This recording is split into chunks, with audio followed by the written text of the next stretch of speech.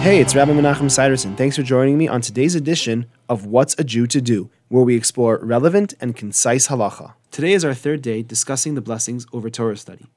Before reciting these blessings each day, one should not say or listen to words of Torah. Thinking about Torah is fine according to most opinions, but writing Torah is debated and one should avoid it. Whenever I think about these laws, I always say to myself, halavai, if only this were something that was a pressing issue for me.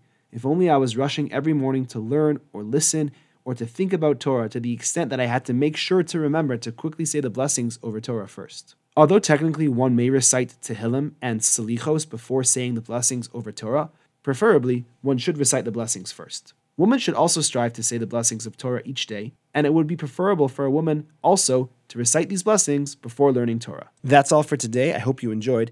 If you have any questions or for further discussion, please give me a call. I'd love to hear from you. 303-386-2704. Have a great day.